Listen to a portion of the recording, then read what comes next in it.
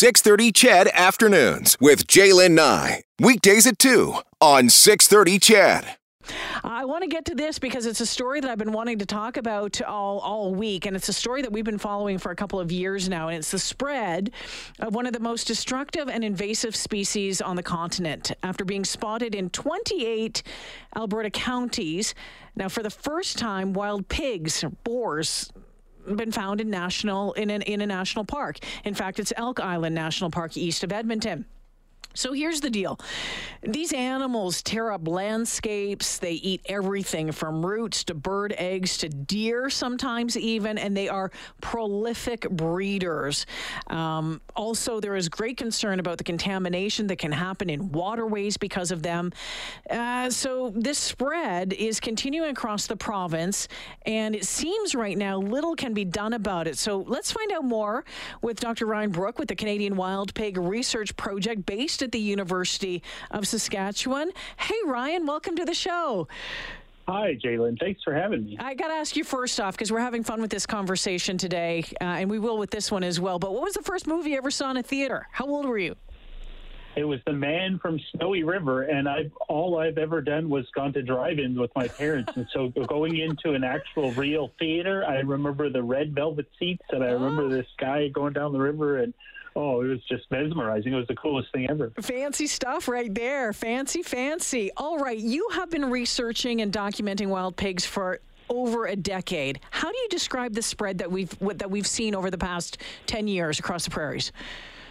I would say the two words I would say are alarming and predictable. I unfortunately have been calling this an emergency for over a decade, and that's concerning. That I think there's been a lot of opportunity missed to get ahead of this, and now we are behind it and trying to play catch up. And so it is quite concerning. And so this really did start in the 80s and 90s when these European wild boar were brought over to Canada to be farmed for meat production. And so we have no native pigs in Canada. So anything you see running around out there is truly non-native and indeed invasive. So that's really where this all came from. And they've done exactly what wild pigs do everywhere else on the planet. They get thrown out. So, yeah, it's a real concern. They're really good at having babies, aren't they? And tearing things up. Yeah, six young per litter, 2 litters per year. So we're looking at about 12 babies a year on average. And so a lot of babies. And this is the difference between trying to manage, for example, elk. Only have 1 baby per year at most, and that's it. And so it's just that you really have to throw the playbook out that we used for other species and redefine a new plan and a new way of thinking.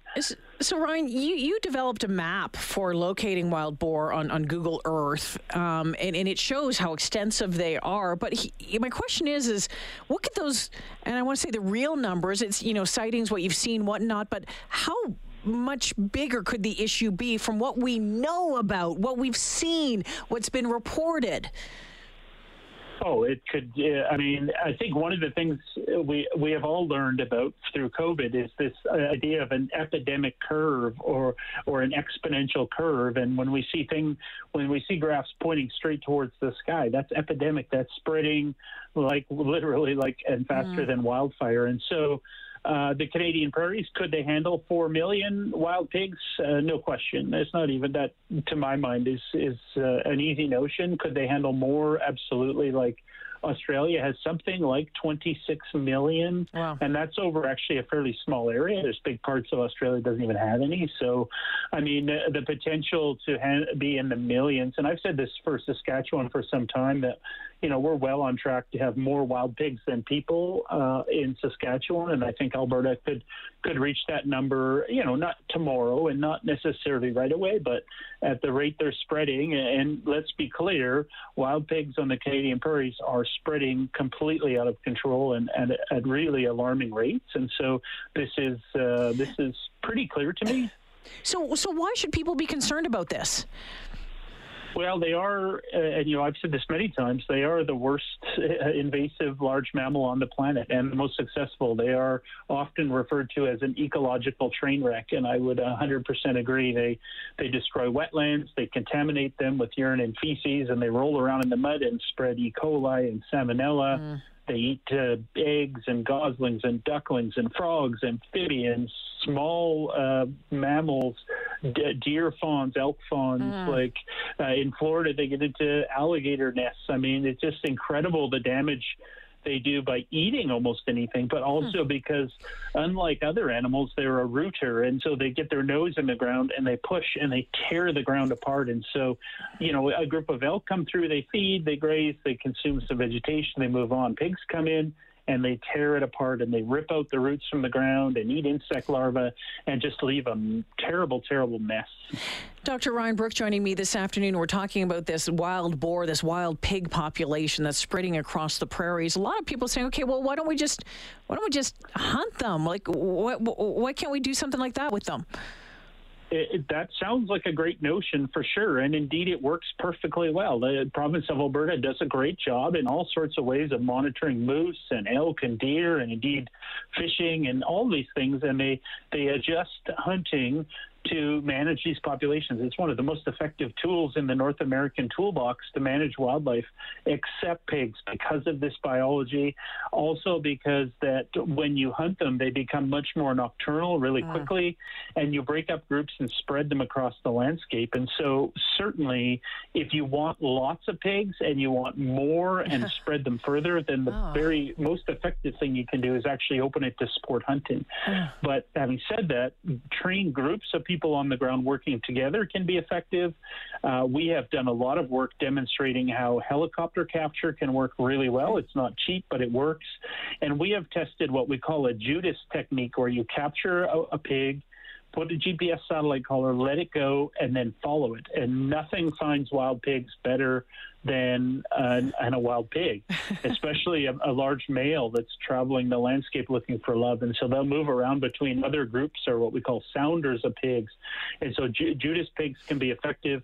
And then the ground traps, which is something the province is already doing in Alberta, and they certainly support, is that you can capture, a dozen, sometimes a couple of dozen animals at once in these big, large traps. So they can work as well. But there is no one tool that's going to get you. That's simply impossible. It needs to be all of the toolbox used all of the time. And obviously not enough is being done at this time to deal with the issue. Well, that is absolutely abundantly clear from our data and our monitoring, is that, I absolutely support, and in a lot of ways, I will say Alberta has been leading this.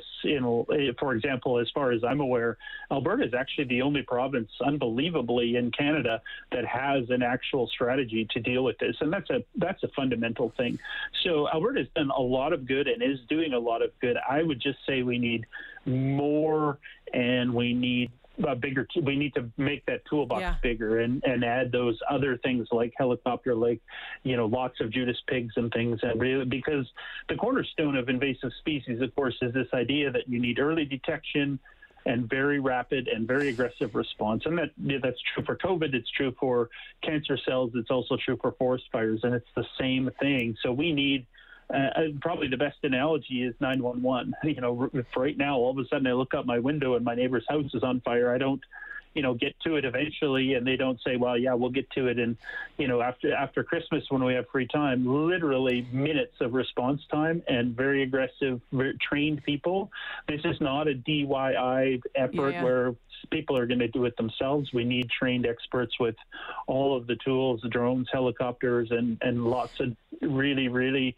You also, I think, one of the characteristics is also what my mother would call, you got to be very, or would call me, I would say, is you have to be very, very boneheaded on this. You cannot just simply give up. You have to be incredibly dedicated and have overwhelming willpower to push through this kind of issue. So, I'm pretty much out of time here, Ryan, but I did have one more question. A lot of you've been doing interview after interview this week. I know it's been crazy busy for you.